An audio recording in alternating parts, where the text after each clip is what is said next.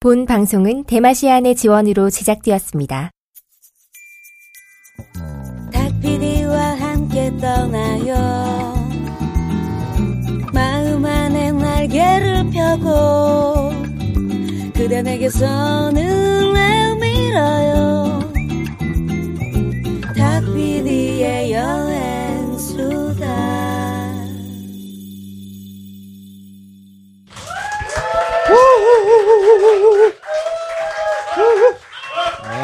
네.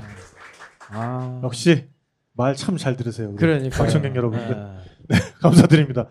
네, 우리 박수 씨와 류정아 씨 모시고 1205일 동안 길바닥에서 진행된 여행, 길바닥 세계 여행. 그 중에서도 그렇습니다. 유럽 자동차 이야기를 하려고 일부에서는 계속해서 아유, 연애 얘기가 더 재밌네 그냥. 그러네. 연애 얘기 재밌네. 진짜 재밌네요. 네. 또 연애 얘기와 여행 얘기가 함께 가니까 그렇습니다. 또 이 남자와 여자들의 어떤 여행 스타일 이야기도 나오고 뼈저리게 느꼈던 재밌는 것 같아요. 좋은 시간이었어요. 그렇게 여행을 하고 오셨는데 요즘은 좀 안 싸우십니까?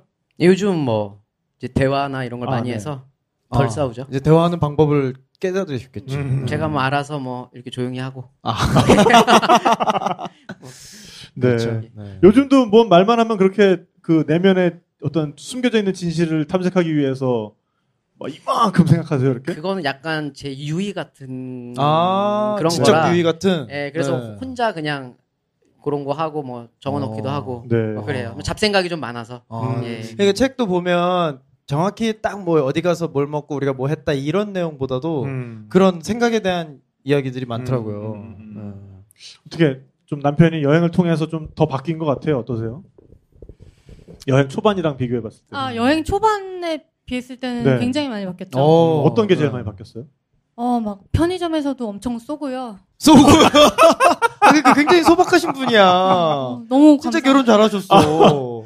아니 좀 심심하면 저희 마트 내려가서 한 바퀴 마트에서 우유. 그 여행을 통해서 정아 씨가 많이 바뀌신 것 같네요. 뭔가 그런가 보다. 엄청 소박해지시고 정말 범사에 감사할 줄 아는. 그렇죠. 그런 분이 된 게 아닌가. 원래 그런 분이었는데 그걸 표출을 못하다가 이제 생활로 돌아오니까 그게 가능해진 거죠. 못생기면 어떻게 좀 가셨나요? 좀 어떻게?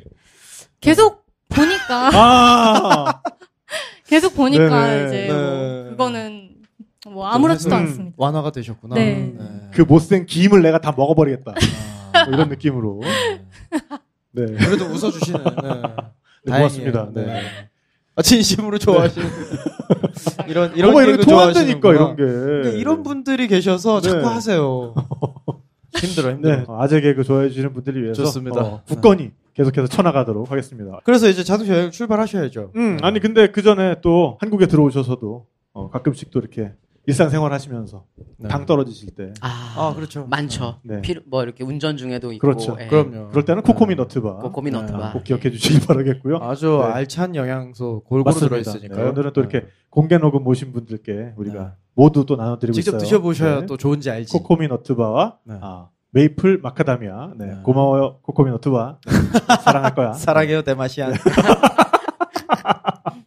저희는 잠시 전하는 말씀 듣고 돌아오도록 하겠습니다. 시청자 여러분, 모바일 뉴스룸을 시작하겠습니다. 그동안 고객의 호주머니를 노리는 모바일 적폐 세력의 가격농단으로 피해를 보는 경우가 많았다고 하는데요. 모바일 쇼핑의 촛불혁명, 도원 모바일의 김재훈 사장을 모시고 말씀 나눠보겠습니다. 안녕하신지요? 최신 폰부터 효도폰까지 다양한 할인 방법으로 저렴하게 구매할 수 있도록 해주신다는데 사실인지요? 네, KT 공식 대리점인 저희 도움 모바일은 알겠습니다. KT뿐만 아니라 SK 및 LG U+의 번호 이동도 최대한 저렴하게 처리해 주신다고 하는데 이것도 사실인지요? 그렇습니다. 저희 도움 모바일에서는 알겠습니다. 특히 탁피디의 여행수다 청취자는 뭐 하나라도 더 챙겨주신다는데 정말인지요? 네, 저희 도움 모바일은 앞으로도 알겠습니다. 시간이 없어서 이만 줄이도록 하고 자세한 것은 010-981-6010번으로 직접 전화해서 사장님과 상담해보는 것으로 하겠습니다. 도원 모바일은 언제나 하나라도 더 챙겨드리겠습니다. 다양한 요금제와 최신 폰 쇼핑을 더욱 저렴하게 KT 공식 대리점 010-981-6010번으로 지금 전화주세요. 도원 모바일. 네, 본격적으로 그러면 진짜 유럽 자동차 여행 예. 프랑스 파리를 이제 출발을 해봐야죠. 예. 네, 아까 일부에서 나왔던 얘기를 좀 정리를 해드리면 프랑스 파리에서 장기 자동차 여행을 꿈꾸시는 분들은 프랑스에서 운영하고 있는 여행자들을 위한 비EU권 여행자들을 위한 자동차 리스 프로그램을 이용하시는 게 좋다. 네. 굉장히 저렴하게 렌트카에 비해서 훨씬 저렴한 가격으로 그러니까 석 달 정도 여행할 경우에 약 하루에 25,000원. 네. 25유로도 아니고 25,000원에 모십니다. 짜릿한 가격으로 모십니다. 네. 혹시 그 프로그램에 뭔가 공식 명칭 같은 게 있어요? 뭐 어떻게 검색해야 돼요? 그냥 한국 지사가 있는데. 한국 지사가 있어요? 시트로행 한국 지사. 거기 가면. 시트로행에서 하는 거예요? 예, 맞습니다. 그 회사에서? 예. 시트로행이라고 하면 프랑스의 국민차 아니겠습니까? 그렇죠. 네. 역사도 가장 오래됐고. 네네. 대통령도 타는. 네. 바로 그러니까 이 시트로행이 거의 자동차라는 것이 굴러다니기 시작했을 때부터 맞습니다. 있던 회사예요, 진짜.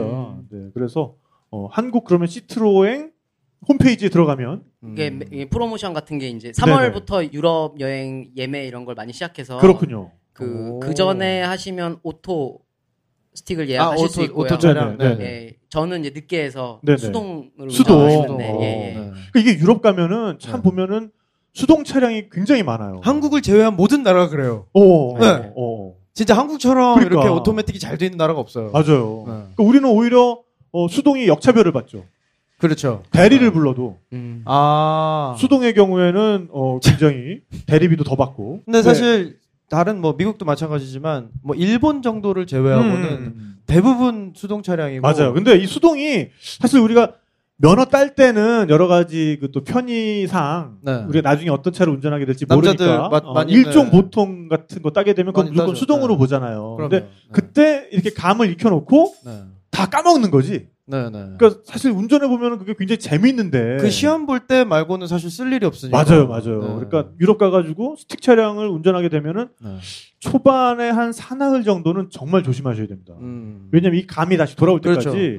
그러니까 뭔가 심지어 이렇게 커브를 튼다. 그랬을 때 오토 차량 같으면은 그냥 브레이크 좀 밟았다가 밟아가지고 속도만 줄인 다음에 그냥 이쪽으로 이렇게 꺾어서 다시 이 엑셀레이터 붕 밟아주면 되는데 수동 차량은 우회전 좌회전할 때 단수 낮추고 그렇죠. 이게 일단 속도를 브레이크 밟아서 줄인 다음에 그다음에 클러치를 밟으면서 기아를 한 단 내린 다음에 다시 클러치를 이렇게 넣으면서 뭔가 다시 엑셀레이터를 밟는. 그렇죠. 그래서 이게 처음에 하면은 이게 좀 몇 번 해보면 이렇게 그냥 아무 생각 없이 이렇게 되는데 처음엔 저 코너길인데 뭐부터 하더라. 클러치가 이러다가 먹고 막 그러다가 막 지나치고 막 이렇게 돼버리니까. 제일 위험한 건 그거죠. 오르막에서 멈췄어. 맞아.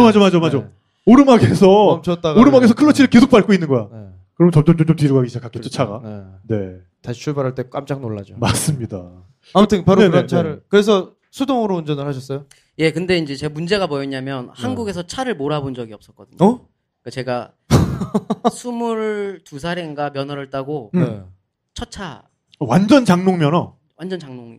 첫 차를 프랑스에서. 그리고 외제차. 그 사이에 몰아본 적도 없는데 중요한 건 면허 때도 도로주행 3번 떨어지고 그런 상황인데 이제 그런 분이 이제 오토바이를 한 9년 몰았어요. 그래도 감이 많이 그거를 믿었죠. 악수 한번 많이 다를 텐데. 저는 이제 바이크 저렴한 그런 거. 버프 한번 하시죠. 이렇게 또 우리 동지셨어. 또. 그래서 그 크러치 만지는 거를로 이미지 트레이닝. 그것도 있네. 그렇죠. 오토바이는 대체로 그 스쿠터 빼놓고는 수동이랑 그렇죠. 똑같으니까. 그걸로 이미지 트레이닝을 좀 2달 정도 진짜 했던 것 같아요. 왜냐면 요걸 발로 하는 마인드 컨트롤. 예, 왜냐면 와이프를 태우고 다녀야 되니까. 야, 대단한 용기시다. 그렇죠. 근데 뭐 할 수 있는 게 없어서 일단 한 거죠. 저지르고 보자. 그렇군요. 그런데 이제 처음에 미숙했던 거에 대해서는 뭐 큰 문제는 없었는데 이제 뭐 주차나 뭐 이렇게 도로 주행 이런 게 조금 처음에 쉽지 않았죠. 시내에서 차 많은 파리도 차 엄청 많은데 처음에 차를 갖고 그 파리 그 개선문 거기가 그 원형 12차 원형 로터리 장난 아니잖아요. 거기 빠져나가는데 정말 많이 긴장했어요. 그렇죠. 약간 명동 한복판에 들어간 느낌. 차도 엄청 많은데 양보도 별로 안 해주고 양보도 사람들이. 프랑스 파리 같으면은 택시 운전사들 특히나 아프리카 출신 택시 운전사들 이 사람들이 와일드하거든요. 그렇죠. 창문 내리고 막 욕 같은 거 안 해요? 뭐 신경이 안 쓰이니까 여기만 지금 집중하다 거기까지 신경 쓸 터널시야 지금 그렇죠. 앞만 보여 앞만. 맞아요. 그래서 거기를 한 3바퀴인가? 제가 진짜 빠져나가질 못하니까 이 라운드업은 못 빠져나가면 한 번 놓치면 다시 돌아야 되잖아요. 맞아. 차선을 못 바꿔. 차선을 못 바꿔요. 차선을 못 바꿔. 그 동그라미 안에서 차선을 못 바꿔. 맞아요. 골치 아프죠. 그래서 거기서 참 고생을 많이 했고 그 다음에는 이제 대도시 갈 때는 이제 대중교통으로 다녔죠. 밖에다 세워. 그러니까 예를 들어 외부에 세워놓고 다녔던지 외부 주차장에 세워놓고 초반에는. 맞아요. 그리고 이탈리아 같은 나라는 아예 시내로 차가 못 들어가는 경우도 많잖아요. 뭐 ZTL 존이라고 거기 들어가면 이제 벌금이 어마어마하다. 여행 후 뭐 4개월 뒤에 날라오고 막. 그래서 그러면은 결론적으로 자동차로 맨 마지막에 99일 동안 어떻게 코스가 되는 거죠? 프랑스 출발해서? 일단은 프랑스에 4일간인가는 프랑스 여행을 했고요. 차를 빌려서 근데 제가 얼마나 좀 무모하냐면 일행이 있었어요. 동행을 구했죠. 첫 차인데. 두 분 말고. 첫차인데. 그분은 무슨 죄야? 그분 그래서 좀 긴장했을 거예요. 그래서 초반에는 좀 그런 스트레스도 아마 전부 다 긴장하니까요. 한국 분들. 그렇죠. 한국 분이죠. 그래서 처음에는 파리 시작해서 그 프랑스 북부, 그 다음에 스페인 북부 따라서 해변들 서쪽으로 산티아고 그쪽 라인들 이름이 사실 너무 많아서 기억은 잘 안 나고요. 그 다음에 포르투갈 넘어가서 이제 호카곳인가 최서단 거기 갔다가 또 스페인 남부, 프랑스 남부, 그다음 이탈리아 뭐 칭켄테레부터 로마까지 갔다가 그 다음에 다시 그 돌로미티 쪽 여행을 하고 슬로베니아, 크로아티아에서 보스니아까지 내려가서 부드바 어디죠? 부드바가 몬테네그로인가요? 몬테네그로 하여튼 부드바면 체코. 체코인데. 하여튼 그 남쪽에서 그 폴란드까지 또 헝가리 폴란드에서 체코 가서 까르교 또 들려주고 또 추억의 까르교. 까르교 들려주고 그 다음에 할슈타트 지역도 돌고 오스트리아로 그 다음에 독일 남부로 가서 알펜가도 타고 로만가도까지 아니요 그쪽에서 이제 와인가도 쪽으로 또 올라갔죠. 올라가서 베네룩스 돌고 그 다음에 독일 북쪽에서 그 로만틱가도 타면서 여행을 마무리했어요. 그러니까 크게 보면은 유럽을 반시계 방향으로 그렇죠. 크게 도신 거네요. 엄청 크게 돈 거죠. 엄청 크게 싹 도셨네. 그것도 엄청인지 몰랐죠. 왜냐하면 이 자동차 여행을 했던 그 여행자 몇 명 이제 블로그를 참고했는데 왜냐면 워낙 준비가 안 돼 있어서 다 그렇게 다니더라고요. 저도 그렇게 다녔는데 이제 아까운 거는 중간중간 도시들을 지나치는 게 좀 아깝잖아요. 그렇죠. 그런 데를 좀 추가해서 다녔는데 사실은 그게 그렇게 힘든 일정인지 몰랐어요. 그래서 제 여행 1205일 중에 가장 힘든 99일이었다. 왜냐하면 저 혼자 운전을 일단 했고 운전 전부 혼자 하셨어요? 2만 킬로 혼자 전부 다 했죠. 2만 킬로를 혼자. 아니 좀 나눠서 하시지. 그 수동 면허 못 하시고 그러니까 이게 진짜 골치 아파요. 수동이니까 차가 수동이면 그렇지. 누구 맡길 수도 없어. 맞아요. 그러니까 대리도 더 비싼 거 아니야. 그렇군요. 광고 있나요? 광고? 대리 애호 하시는 분이요? 대리 애호가 저 A급이에요. 각 업체별로 VIP. 아무튼 그러셨군요. 그러면은 그렇게 운전을 하게 되면서 각 나라의 어떤 운전 문화나 운전자들 비교하게 될 거 아니에요. 맞습니다. 어느 나라가 운전하기 좀 제일 편했고 어느 나라가 좀 제일 좀 와일드하던가요? 일단 와일드한 나라는 스페인, 이탈리아. 스페인, 이탈리아 또 성격 급한 분들. 그렇죠. 버스가 빵빵대는 나에게 그런 나라 별로 없거든요. 그렇죠. 근데 예를 들어 프랑스 같은 경우는 횡단보도가 없어도 그냥 없는데 사람이 지나가도 차가 서요. 그리고 그걸 당연하게 생각해서 사람들이 좌우를 안 쳐다보고 건너요. 그냥 차가 와도. 그럼 차가 저절로 서니까. 근데 그러니까 주변이 그러면 나도 거기에 맞추게 되잖아. 그렇죠. 그리고 예를 들어서 누가 건너려고 그래서 제가 서잖아요. 그러면 보통은 이제 그러니까 그 험한 국가에서는 저를 먼저 보내요. 우리나라도 그렇잖아요. 차가 서면 널 믿을 먼저 수 가세요. 없어. 못 믿으니까. 널 믿을 수 없어. 근데 대부분 뭐 스위스나 뭐 이렇게 오스트리아 뭐 네덜란드나 오스트리아 그러면 맞아요. 보지도 않고 그냥 지나가요. 그러면 맞아요. 차가 알아서 서거든요. 무조건 서요. 그래서 일단은 스페인이랑 이탈리아 쪽이 조금 와일드하다. 굉장히 와일드하고요. 그렇죠.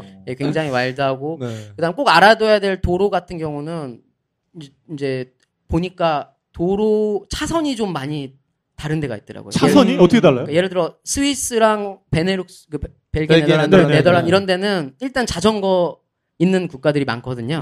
그러면 만약 2차선이라고 놓으면 차선 하나당 오른쪽에 자전거 차선이 따로 있어요. 그래서 우리는 예를 들어 차선이 3차선이면 맨 오른쪽에만 자전거 차선이 있다 이러는데 자전거가 차랑 같은 차선에 오른쪽에 달리는 거죠. 그러다 보니까 오른쪽을 늘 신경 써야 되고 비보할 좌회전할 때 자전거가 어느새 내 앞에서 기다리고 있는 거죠. 그러니까 이런 거 되게 주의해야 되고요. 또 헷갈렸던 거는 이제 스위스나 네덜란드 같은 데는 중앙 차선이 점선이고 일반 차선이 뭐 실선인 데도 있고 맞아. 그런 데 중간에 중앙 차선이 없는데 양쪽에 실선인 데가 있어요. 이런 데는 알고 보니까 바퀴 한쪽을 걸치고 이렇게 다니다가 자전거가 오면 비켜줘야 되고 이런 도시예요. 그래서 정말로 스트레스를 좀 많이 받았고 특히 이제 원형교차로 같은 경우는 네덜란드는 원형교차로를 진입할 때 자기가 나갈 방향을 미리 알고 진입해야지 그 방향을 나갈 수가 있어요. 그러니까 차선 변경이 안 돼요. 미리 줄을 서 있어야 되는구나. 그래서 거길 잘못 들으면 딴 데로 나가든지 뭐 한 바퀴 더 돌든가. 그렇게 계속 해야 돼요. 그래서 그런 것들 때문에 굉장히 많이 어려웠죠. 그렇군요. 그러니까 이 자동차 여행 준비하시는 분들은 각 나라별로 달라지는 어떤 법규나 문화 이런 것도 상당히 신경 써서 보셔야겠습니다, 진짜. 맞아요. 그리고 막 또 주의해야 될 게 고속도로도 어떤 국가들은 예를 들어 오스트리아 주변에 뭐 헝가리나 체코나 이런 데는 비넷이라고 뭐 1년짜리 3개월짜리 그런 거를 사서 가야 돼. 톨게이트가 없어요. 하이패스 같은 하이 게 통과할 그렇죠. 때 스티커를 붙이고 다녀야 되거든요. 근데 예를 들어 스위스 같은 경우는 1년짜리밖에 안 팔아요. 그러면 그게 한 5만 원 하거든요. 나 한 사흘 있다 올 건데. 네, 그렇죠. 그러니까 1년짜리 하이패스를. 그렇죠. 근데 그런 것도 예를 들어 팔기도 하고 막 중고 사이트에서 우리나라 그런데 그런 거 기한 남아 있는 거. 그런 거 걸리기도 하고 이러거든요. 그래서 그런 것도 좀 원래는 개인 구매해야 되니까 그러니까 불법인 붙이고 거네요. 뛰면 안 되는데 붙일 때 이거 벗기지 않고 테이프로 싹 해놓는 거예요. 그리고 그걸 한국 들어와서 이제 다음 여행자들한테 팔기도 하는데 그런 거 위험하네. 테이프로 붙이고 다니다 걸리면 똑같이 없는 거랑 똑같이 그렇군요. 벌금이 나오거든요. 그러니까 그런 것들도 조심해야 되고요. 저희 탁피디 여행수단은 편법, 불법 여행을 지지하지 않습니다. 지지하지 않습니다. 하도 요거 가지고 저희 사실 좀 문제된 적이 많이 있어서 요즘에 또 워낙에 많은 분들이 저희 탁피디 여행수다에 관심을 가져주시다 보니까 예전에 우리가 정말 이렇게 조그맣게 팟캐스트 할 때처럼 우리끼리 낄낄 막 그런 방법이 있었어. 야, 그 꿀팁이다 그러니까 큰일 납니다. 그러니까 그게 안 되는 것 같아요. 그래서 어디 가시든지 현지 법규 준수하시고 정말 정당한 여행, 줄법 여행 하시기 바라겠습니다. 저도 철모로 했던 그 자리를 빌어 지금을 빌어 사죄드립니다. 학생증 이런 거 죄송합니다. 학생증? 국제학생증 많이 쓰죠. 저기 할인받고 카오산 가면 다 만들어주고. 그건 뭐 FBI도 만들어주죠. 제가 3년치 만들어 다 되죠. 죄송합니다. 다 그런 거죠. 그랬군요. 자, 그럼 이제 프랑스를 출발해서 출발해볼까요? 스페인으로 이제 갑니다. 거기서 이제 그러니까 초반에 이게 운전도 힘든데 이제 큰 문제가 터진 거죠. 왜냐하면 프랑스를 좀 어렵게 갔는데 스페인의 그 운전자들을 만나고 제가 좀 소극적이 된 상황에서 일단 좀 약호가 죽었군요. 그렇죠. 이제 마드리드를 간 거예요. 근데 이제 스페인이랑 이탈리아는 이 차량 터리로 그렇죠. 심하죠. 또 심한 데잖아요. 그래서 신경을 참 많이 썼는데 결국 마드리드에서 이게 도둑을 맞았어요. 차량 내부를 싹 털렸죠. 그래서 사실은 저희가 아까 뭐 들으셨겠지만 여행을 되게 아껴가면서 했는데 여행 마지막이니까 응원해 주셨던 분한테 선물을 드려야겠다 생각하고 이제 와이프랑 저랑 가족들이나 지인들한테 줄 그 화장품 같은 걸 파리에서 좀 많이 구매했어요. 파리니까. 그리고 마지막이니까 거의 막 100만 원 가량을 구매했는데 거기에 들어있는 모든 짐들을 또 다 털린 거죠. 근데 저는 제가 좀 바보 같았던 게 차를 안 몰아봐서 뒷좌석이랑 트렁크가 연결이 됐다는 걸 몰랐어요. 그러니까 그런 차가 있어요. 그런 차가. 아니 스키스루 뭐 이런 것도 있고 중간에도 의자가 제껴지는 거. 그러니까 의자가 이렇게 앞으로 폴딩 체어 이렇게 앞으로 이렇게 접어지면 트렁크가 그냥 쑥 들어오는. 뚫리는. 저는 소울 같은 그 C3 피카소라는 차를 탔는데 시트로엔 C3 기아 소울이랑 비슷한 그걸 제끼면 트렁크가 노출이 되는 차였더라고요. 그래서 그 아침부터 약간 이상했죠. 이게 피자를 돌렸는데 이게 타버리고 막 이런 낌새가 약간 뭔가 숙소에서 약간 이상해서 딱 가봤는데 뒷좌석 문이 살짝 열려 있는 거죠. 근데 제가 짐을 싣고 가는데 이거 이상하다 해서 문을 딱 열었는데 거기가 난장판이 돼 있고 그 뒤에 있는 저희 그런 것들 그 저희 선물들부터 이제 네네. 문제는 동행의 캐리어 안에 들은 선물이 또 다 없어진 거예요. 거기에는 DSLR이 초반에 고장이 나서 DSLR 카메라에 그 한국에서 들어올 때 면세점에서 산 막 또 부모님 드릴 선물부터 싹 다 없어진 거죠. 그래서 이제 그거를 경찰서를 가서 처리하려고 갔는데 경찰서에서 그런 것들을 너무 당연스러운 상황인 것처럼 받아들여지는 거예요. 스페인은 뭐 흔한 일이니까. 자주 일어나는 일이니까. 그래서 이제 거기 가는 길에 봤는데 또 그런 게 있더라고요. 그 동네에 차량 털이가 많은지 핸들을 못 사용하게 나무 같은 거를 막아놓죠. 이렇게 나무 자물쇠 막대기 같은 거를 자물쇠 채워서 쇠파이프 같은 걸로. 그렇죠. 쇠파이프 같은 거. 핸들이 안 돌아가게. 그렇죠. 그런 식으로 해놓고 있는 걸 보고 우리가 잘못 걸렸다 해서 경찰서를 가니까 경찰에서는 이제 하는 얘기가 이 동네 사람들이 다 원래 그렇다.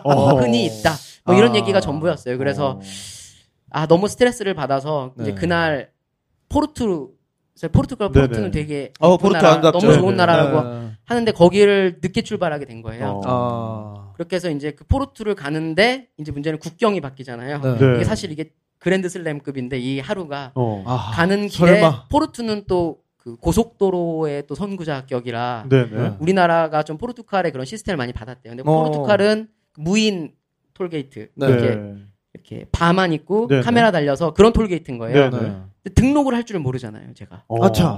그러니까 등록을 안 하고 그냥 불법으로 톨게이트를 다 지나가고 있는 거예요. 그러니까 거기에 스트레스 거기 또 받고. 나는 알지만 방법이 없으니까 그냥 계속. 저는 하는 방법을 모르니까. 그런 상황에서 이제 어떤 마음이 급하니까 숙소에 늦으면 이렇게 내리막길을 가는데 거기에 이렇게 그 속도가 표시되는 뭐 그런 게 있더라고요. 근데 거기에 제가 너무 빨리 내려갔는지 제가 40 몇 킬로라고 돼 있고 170 몇 유로 이렇게 딱 뜨는 거예요. 벌금 바로 그 벌금이겠죠. 그러니까 이 정도 속도면 그 벌금이겠다라는 거겠죠.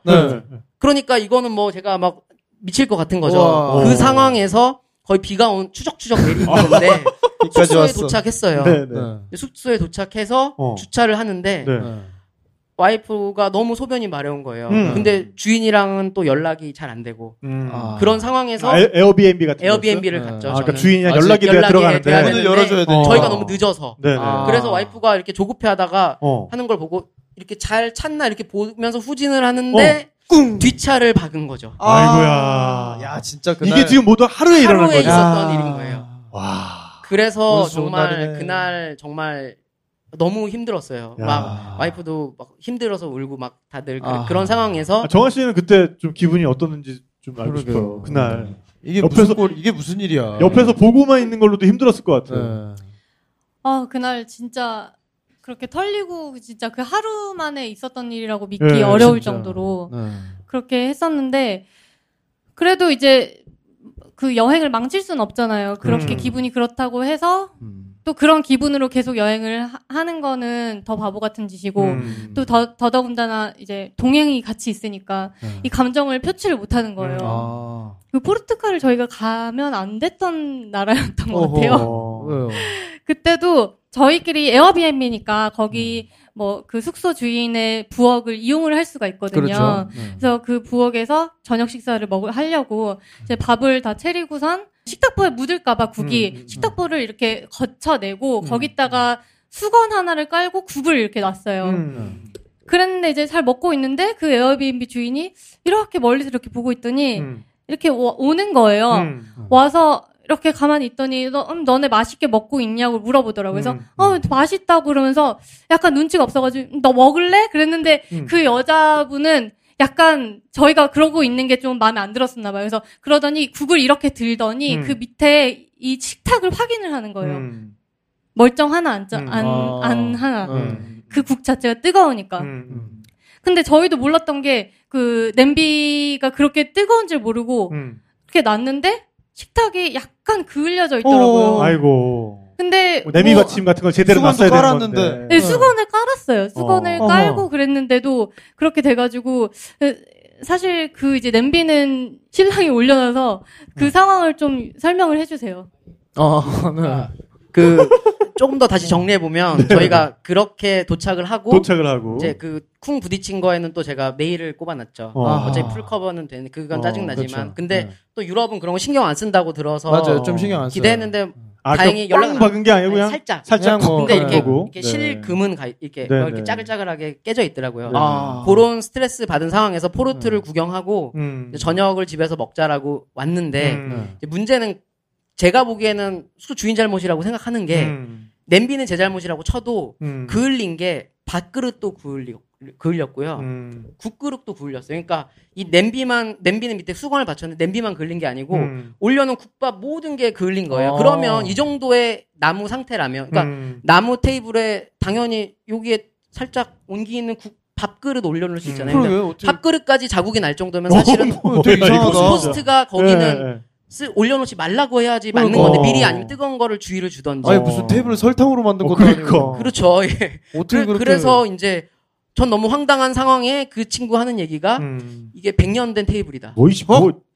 어디서 약을 팔아? 그러면서 이거를 수리하는데 걔네들은 진짜 그럴 수 있어요. 그러니까 약간 좀 그런 느낌은 나는데 그럼 미리 얘기해야 되는데 얘기도 안 하니까 그래서 미안하다고는 했는데 거기서 그러더라고. 이거를 수리하는데 600유로가 든다. 야이씨. 그게 70만 원이죠.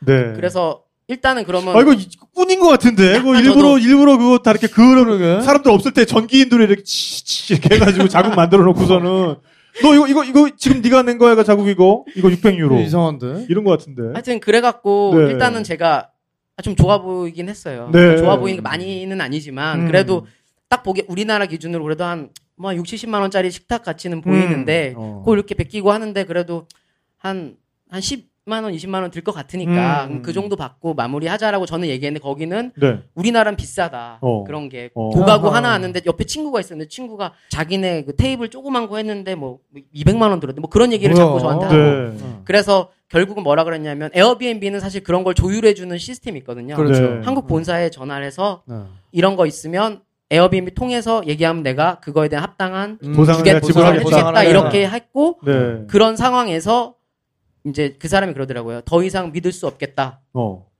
얘는 나가라? 나가라. 그래서 근데 그렇게 된 이유 중 하나가 또 제가 실수한 건데, 거기는. 실수를 많이 하시는 거예요? 투성이죠. 거기는 그 가스 버너 같은 게 불이 아니고, 그 집은 이렇게 쇠로 돼 있어서, 쇠로 돼 있는 거예요. 뜨겁게. 인덕션은 그러니까 아니고. 코일로 돼 있는 거예요. 코일. 그런 거예요. 근데. 난로처럼. 저도 모르게 찌개를 하고 보통은 저희는 우리나라는 불이니까 불 켜고 끄고 옆에 이렇게 뚜껑 올려놓고 이런 경우 있잖아요. 그 친구가 이제 뚜껑을 올려놨는데 그게 뜨거워진 게 안 식은 거예요. 그러니까 그것 때문에 그걸 빌미겠죠. 그걸 빌미로 너희 나가라 그래갖고 그러니까 전날 그런 상황에서 그 다음날 그 12시쯤 11시쯤에 숙소를 쫓겨나게 되죠. 아이고. 야, 어쨌든 그 테이블 값은 그래서 나중에 어떻게 됐나요? 나중에 연락이 없더니 사실 나가기 전에 저랑은 말이 안 통하니까 저는 또 그런 거에 대해 좀 그래도 합리적으로 협상하고 싶은 상황인가 와이프한테 자꾸 얘기를 하면서 나가기 전에 얼마 달라 그랬지? 얼마만 그러면 주고 200유로만 주고 그냥 합의하는 거 이런 식으로 가니까 저는 또 그것도 싫어서 그러면 에어비앤비 통해서 나는 너가 영수증 올리면 알아서 우리가 하겠다 이렇게 된 상황이 됐고요. 나왔는데 이제 문제가 이렇게 진짜 엄청 싸우고 나왔거든요. 물론 제가 잘못은 했지만 터무니없는 금액이라고 생각을 해서 나왔는데 와이프가 그 아이패드 충전선을 놓고 온 거예요. 또 가야 돼. 근데 아이패드는 내비게이션을 써야 돼요. 민망해. 애매하다 이거. 그 상황에서 에이 들어 태태태 하고 나왔는데. 그러니까. 근데 중요한 건 더러워하고 아이패드 충전선을 내일 아침에 사면 되는데 아이패드 그 배터리가 10%도 안 남은 거죠. 그러니까 당장 내비를 써야 되는데 나갔다 들어와서 해야 되니까. 그런 상황에서 이제 그 메시지를 보냈고 다행히 아니 그 금액 필요하면은 그거 그렇죠. 나중에 영수증 청구하셔. 진짜 더러워서 이제 못 있겠네. 간다 내가 가자. 나가지고 메시지 보내가지고 사장님 저 죄송한데 다행히 와이프가 좀 좋은 관계가 있어서 이게 좋은 관계라는 게 아니고 와이프가 그래도 뭔가 대화가 되는 상태여서 와이프가 갖고 가서 그걸 찾아가지고 와서 그날은 그 차에서 노숙을 했죠. 그래서 사실 저희는 이게 1200일 중에 사실은 이보다 더 심하게 털린 것도 너무 많은데요. 하나의 사건인데 너무 미안한 게 제 동행은 30일을 여행하러 왔는데 이게 완전 초장인데 지금. 예, 이틀을 이렇게 돼버리는 거예요. 그러니까 너무 미안하기도 하고 또 하나가 저는 또 운전도 미숙한데 그 동행은 그 30일 동안 바르셀로나까지를 주파해야 되는 무조건 가야 되는 또 보고 싶은 도시가 너무 많으니까 그러니까 막 약간 이게 제가 버겁기도 한데 상황도 이러니까 그러네요. 정말 너무 힘들었던 기억이 나요. 그래서 듣고 있는 우리도 진짜 힘드네요. 그 이틀 이게 1박 2일이에요 지금. 1박 2일이죠. 1박 2일. 와 대단하다 진짜. 그래서 뭐 그 다음 날 하나씩 처리했죠. 그 다음 날 가서 그 벌금에 관한 거는 사무실 또 그러니까 우리나라랑 똑같이 그 사무실에 가면 또 일주일인가 며칠 내에 가면 벌금이 안 나온다고 하더라고요. 그래서 가서 또 찾아서 가고, 그다음 보험 같은 경우는 다행히 연락이 안 와서 또 잘 마무리가 됐고, 그 다음에 나중에 결론적으로 그죠 여행자 비자를 보험을 들어서 그 와이프랑 저랑 50만 원까지 보상을 받을 수 있었거든요. 근데 저희 사실은 그때 또 억울했던 게 저희가 남미를 되게 꼬질꼬질하게 다니고 특히 저는 옷이 좀 옷 아끼려고 다니다가 유럽에서는 사진 이쁜 거 찍어야지 하고 그날 저녁에 한 300유로 옷을 샀어요. 샀어. 근데 그것까지 싹 털린 거거든요. 아우 입어보지도 못하고. 그러니까 저는 남미에서 입었던 옷을 또 다시 입고 다시 그 집 거기 되고. 그리고 이제 제 옷이 상태가 안 좋아지니까 와이프 그 파자마 같은 이 법무늬. 진짜? 네, 그런 거 입고 이제 수면 바지 입고 이제 제 옷이 부족하니까. 옷빼바지를. 네, 그러면서 운전을 하면서 이제 돌기 시작했고요. 그래도 다행인 건 북부는 좀 근데 3월에부터 시작했는데 날씨가 너무 춥더라고요. 3월 원래는 캠핑을 하려고 했는데 위에는 춥고 또 남부 내려오니까 여행을 하다 보니까 에어비앤비가 너무 저렴한 거예요. 그러니까 저희가 99일 여행하고 둘이서 300만 원을 숙박비 썼거든요. 그러니까 하루에 3만 원인데 더블룸으로 거의 썼죠. 그러니까 이런 경우에는 에어비앤비가 낫다는 거죠. 예, 그리고 또 에어비앤비 좋은 게 부엌도 숙소 주인이랑 저만 써도 되게 깨끗하고 매일 쓰는 것들이니까 집처럼 돼 있고. 집처럼 돼 있고. 물론 그러면은 그 4명이서 지금 그 돈을 썼다는 얘기예요? 그러니까 두 명이서요. 둘이서. 그러니까 저희 n분의 1 해서 남은 최종 금액이 그 정도 됐고요. 둘이서? 예. 그나마 또 스페인 남부부터는 도시들이 너무 좋은 거예요. 세비야부터 그래도 차츰 나아졌네. 그렇죠. 그게 그라나다 너무 좋아지고 또 저희가 바르셀로나 그 와이프는 또 남미에서 살사나 탱고 이런 거 너무 빠져 저희 공연은 정말 탱고 공연도 막 거의 배우셨어요? 와이프는 좀 오래 배웠고요. 저도 배웠는데 이 남자는 쉽지 않더라고요. 남자가 이걸 컨트롤해야 되거든. 컨트롤해야 일단 제가 별로 관심이 없어요. 배우시든지 말든지. 예. 별로 상상하기가 싫어. 별로.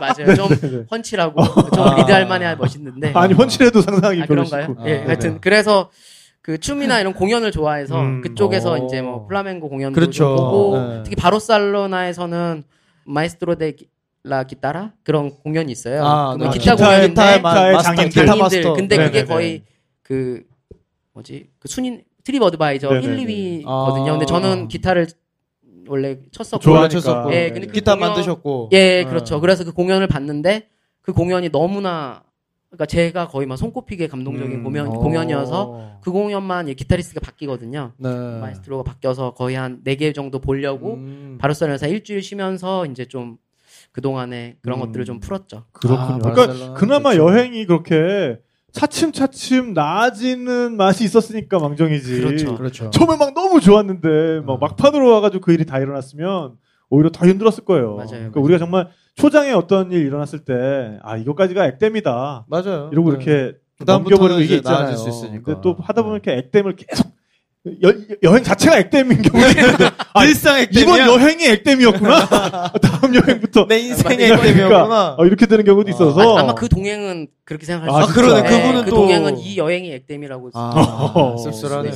진짜 너무 미안해요. 근데 그냥 여행 다니실 때랑 차로 다니실 때랑 좀 차이가 있으셨을 거 아니에요? 그냥 도보로 이렇게 여행 다니고 할 때는 그 당시에는 진짜 사람 만나고 하는 게 되게 좋았거든요. 그러니까 한국 사람들 지나가다가 만나도 너무 반갑고 그랬었는데 유럽에서 자동차로 여행을 하다 보니까 굉장히 반갑거나 그 전처럼 유럽은 또 한국 사람 많기도 하고 그런 것도 있고요.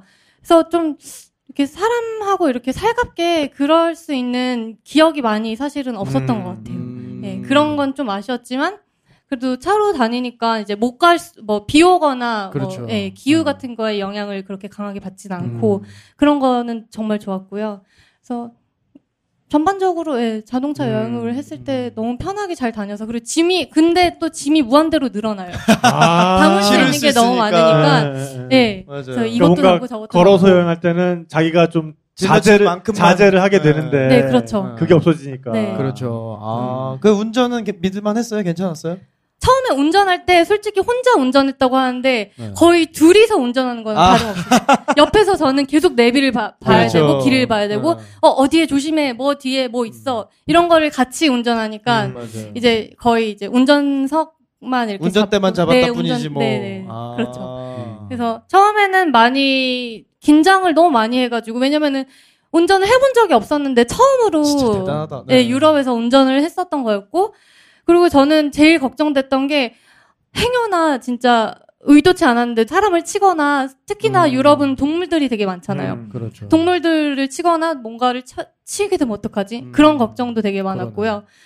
정말 다행인 건 그래도 끝날 때까지 그런 사고는 없어서 그런 사고는 없었어가지고 잘 하고 왔죠. 맞아요. 근데 정말 자동차 여행할 때 그 조수석에 앉으시는 분의 역할이 정말 정말 중요합니다. 그죠. 네. 그 자리에서 그냥 그리고 자고 있으면 마냥 자버리면 와 미칠 것 같아 진짜. 그러세요? 너무 미워. 전 그 정도 아닌데. 지금 너무 밉게. 그죠. 진심으로 미운 느낌. 이렇게 저기 앞다리 이렇게 대시보드에 딱 올리고 이러고서는 코 골고 자고 있으면 정말 미워요. 근데 막판에는 이제 제가 좀 그랬어요. 그러니까 편해지니까. 네, 편해지니까 점점 스킬이 늘더라고요. 그렇죠. 발이 올리고 이렇게 가고. 네. 2만 킬로면 뭐. 그러면 이제 스페인에서 포르투갈 갔다가 그다음에 다시 이제 방향을 틀어서 남쪽으로 스페인 남쪽으로 이제 가서 그 다음부터 이제 날이 풀리기 시작하더라고요. 야. 그러면서 이제 프랑스 남부와 만난 거예요. 기가 막히다. 날이 풀리기 시작하니까 이제 창문도 다 내려놓고 좀 달릴 수 있고. 그래서 그 프랑스 흔히 아름답다 하는 작은 마을들은 다 돌아다녔거든요. 우리 지난번 DB파기에서 맹진아 작가랑 가봤습니다. 남프랑스 그런 데는 다 돌아다녔는데요. 정말 너무 아름답고. 그때 그럼 몇 월이었어요? 그때가 5월. 야, 그럼 꽃도 많이 피어 있었겠죠. 4월 말인가 뭐. 근데 제가 약간 라벤더 보고 싶었는데 그건 6월 이후여서 그런 거 그거 못 봤고요. 그 외에는 뭐 너무 아름다웠었죠. 그리고 또 따뜻한 지역 사람들이라 그런지 여유 있고 북부랑 다르게 너무 친절하고 숙소 주인들도 너무나 좋은 거예요. 그냥 웰컴도 많고. 그다음 작은 동네에서도 아티스트들이 많은데 되게 환영도 많이 해주고. 그래갖고 되게 좋게 프랑스 남부를 마무리했어요. 네. 그러니까 가끔 가다가 또 그런 데가 나와야. 그럼요. 사람이 살지. 기가 막히죠. 그러니까 그 첫 에어비앤비 주인 같은 그런 사람만 계속되면 우리가 여행을 할 이유가 없죠. 그럼요. 사실 세상은 또 여행하다 보면은 그런 분보다는 그 남프랑스 분들 같이 그런 분들이 훨씬 많습니다. 그렇죠. 그게 또 여행의 이유이기도 하고. 그렇게 해서 그러면은 동유럽 쪽으로 다시 넘어가는 거네요. 그 다음에 이제 이탈리아 들렸다가 그 돌로미티 쪽에 지인이 있어서 이제 거기 그 형님 이집트에서 하루 만난 형님인데요. 제가 간다고 하니까 또 초대해 주시더라고요. 그래서 거기 돌로미티 있는 마을에서 2박 3일 쉬면서 그런 식으로 좀 지난 그 힘들었던 것들을 조금 치유했던 것 같아요. 그리고 이탈리아도 운전하기 만만치 않으실 텐데. 이탈리아는 ZTL 존 때문에 갈 수 없는 데가 많죠. 그러니까 내비상에 그러니까 일방인데 일방이 아니게 표시된 데도 많고요. 맞아요. 그 다음에 차량 진입 금지 구간이 많아서 어쩔 수 없이 통과를 해버렸던 데도 있는데 이제 나중에 이탈리아 지인한테 들었던 얘기가 그 입구에 카메라가 있는 곳은 찍히는 거고 없는 곳은 경찰한테 안 걸리면 되는 뭐 이런 얘기 팁은 주더라고요. 이탈리아스럽네요. 그래서 다행히 거기서도 이제 뭐 벌금은 없었더라고요. 왜냐하면 가는 길마다 다 금지니까 움직일 수가 갈 데가 없어요. 갈 데가 없는 데가 꽤 나와요. 맞아요. 그래갖고 그런 거 좀 고생을 했죠. 그래서 거기서 이탈리아에서 원래는 좀 뭐 볼거리들이 좀 많으니까 시간을 보낼까 했는데 이탈리아에서 차량 터리를 당했던 분의 여행기를 제가 봤거든요. 그분은 아니다 프랑스에서 당했나? 그래서 그분은 이탈리아를 포기하고 또 넘어갔어요. 그리고 사실 이탈리아 터리 하면 또 기억나는 거 하나가 그러니까 이제 이탈리아를 빨리 움직였다고 생각했던 게 제가 이집트 다합에 있을 때 거기서 이제 아는 그 부부분들이 이탈리아를 여행을 한 거예요. 근데 그분들이 한 분은 영화 쪽 하시고 한 분은 막 PD 하셨던 분이라 장비들이 이제 엄청 좋았거든요. 촬영 장비 같은 게 촬영이든 그러니까 그렇죠. 뭐 카메라든 뭐 OD 뭐 이런 것부터 막 맥북 프로 이런 것들을 들고 다닌 거예요. 근데 이탈리아에서 지하철 기다리면서 잠깐 얘기하는 사이에 그 가방이 없어진 거죠. 싹 없어졌구나. 그러니까 난리가 난 거예요. 그 올해 이미 여행을 했는데. 그런 상황에서 이제 그 소식을 듣고 제가 다음에 한 달 정도 있으면 좀 끈끈해졌거든요. 그 부부의 동생이 근데 위로해주겠다 하고 이탈리아를 이제 유럽을 가려고 그랬는데 이탈리아로 결정을 하고 로마로 또 날아갔어요. 날아가서 형님 누님 제가 밥 사드릴게요 하고 지하철을 타고 가서 만나 뵙고 밥을 먹었는데 지갑이 없어진 거죠. 아이고. 그래서 그 부부분에게 밥을 얻어먹고 왔어요. 위로해주러 갔던 부부한테 위로 당하고. 그리고 그 친구가 저한테 부탁해서 제 카드로 비행기를 끊고 들어올 정도로 이탈리아는 저에게 그런 데여서 이탈리아 로마는 특히 그래서 진짜 로마 한 3일만 있고 남부는 나중에 가자. 특히 아말피 쪽이 유명하다고 또 워낙 그래서 폼페이도 포기하고 바로 그냥 돌로미티로 떴어요. 그랬군요. 예. 네. 이탈리아가 이런 안 좋은 인상. 이탈리아 좀 아니 근데 진짜 저는 그 자동차 문 잠겨서 보험 처리 불러본 적이 몇 번 있거든요. 그러니까 우리 차가 이상하게 그 삑삑하는 키인데 그거를 왜 이렇게 삑삑 눌러서 열 수도 있지만은 운전석 쪽에 버튼을 누르거나 조수석 쪽에 버튼을 누르면 차문이 열리잖아요. 근데 조수석 쪽 버튼을 누르면 조금 있으면 이 열쇠가 안에 있더라도 삑 하고 닫히는 거예요. 몰라 제 차는 하여간 그래요. 그래서 몇 번 이걸 불러봤는데 좀 우습게 열더라고요. 쉽죠. 네, 너무 쉬워요. 그렇다고 하더라고요. 너무 쉽다고. 그러니까는 약간 그 이렇게 이 고무로 된 봉지가 있거든요. 거기다 비눗물을 이렇게 발라요. 그다음에 그 차 창틀에다가 이렇게 밀어 넣어요. 그다음에 우리 혈압 잴 때 이 쭉쭉쭉 바람 넣는 거 있죠. 튜브를 조그만 펌프. 그걸 쑥쭉쭉쭉 하면은 그 고무백이 점점 부풀어 오르겠죠. 그러면은 그 창틀이랑 차가 이렇게 벌어지는 거예요. 그럼 거기로 꼬챙이 하나 이렇게 넣어가지고 거기 차 여는 거 문 여는 걸 이렇게 잡아당기면 톡 하고 열려요. 바로 열려요. 그랬구나. 네, 그러니까 이 자동차의 그 문이라는 게 무슨 뭐 대단한 보안 장치가 돼 있는 게 아닙니다. 그래서 근데 요즘 차들은 또 그래도 여러 장치가 돼 있긴 해요. 왜냐면 뭐 렌터카가 그 정도로 좋은 차가 나오진 않죠. 기본 옵션이니까. 기본 옵션들이니까. 그러니까는 이 자동차가 언제든지 문이 개방될 수 있다는 사실 자체를 좀 자각을 하시고 좀 미리미리 대비를 하셨어야 될 것 같아요. 그러니까 그래서 뭐 주차하는 것도 좀 신경 써야 될 것 같고. 실수했던 게 뒷좌석이나 이런 데는 진짜 어떠한 것도 넣어놓으면 창밖에서 봤을 때 뭐가 있다 싶으면 일단 그거는 무조건 열고 보니까. 또 하나는 리스를 하는 경우에는 번호판이 빨간색이거든요. 티가 확 나는구나. 진짜 이 사람이 장기로 여행하러 여기 왔구나라는 게 명확하게 티가 나니까. 우리 옛날에 이렇게 경남 아니면 뭐 서울 지방 이렇게 가지고 그래서 광주에 서울차 들어오면은 되게 막 여기 현지 사람이 아니구나 껴들고 막 그런 게 있군요 또. 맞습니다. 네, 그러면은 이제 이탈리아를 넘어서 이탈리아를 넘어서 크로아티아 여행이 시작돼요. 그래서 사실은 그 초반에 그 이제 동행이랑 여행을 하고 그 다음에 프랑스부터 혼자 저희끼리 둘이서 여행을 했는데 이제 좀 기분상 같이 한번 여행을 해보자 해서 크로아티아에서 또 동행을 구해서 이제 같이 여행을 또 시작했어요. 그럼 동행은 그럼 보통 뭐 이렇게 커뮤니티 통해서 보였습니까? 그 크로아티아는 이 버스 노선이 좀 불편한 건지는 모르겠지만 대부분이 자동차로 여행을 하더라고요. 그래서 동행 구하기도 쉽고 뭐 날짜나 일정이 저희 유리하게 그냥 맞는 사람 찾기가 어렵지 않아서 그렇게 되면은 뭔가 자동차에 대한 비용도 조금 더 세이브를 하고 서로 쉐어를 하면서 그래서 그 크로아티아 북부부터 남부까지 쭉 여행을 같이 했었죠. 그래서 이제 사실은 그 동행들이랑도 잘 지내고 다 좋았는데 사실은 이제 저희가 그 동행들의 문제 이런 게 아니고요. 그 남미를 여행하면서 여행에서 만났던 사람들과 이 유럽을 여행할 때 동행의 느낌이 많이 다르더라고요. 어떻게 다르던가요? 그렇겠다. 그러니까 남미는 예를 들어서 배낭을 메고 보통 여행을 하니까 아니면 뭐 여행을 하다가 나와 좀 맞거나 이런 일이 있을 때 일정을 같이 해도 되고 안 해도 되고 뭔가 좀 자유로움이 있고 그러다 어떠한 좀 전후회 같은 게 생기잖아요. 이동 자체가 어렵기도 하고 네네. 시간도 길고. 네. 근데 유럽을 오는 사람들은 대부분 자기만의 루트를 갖고 와요.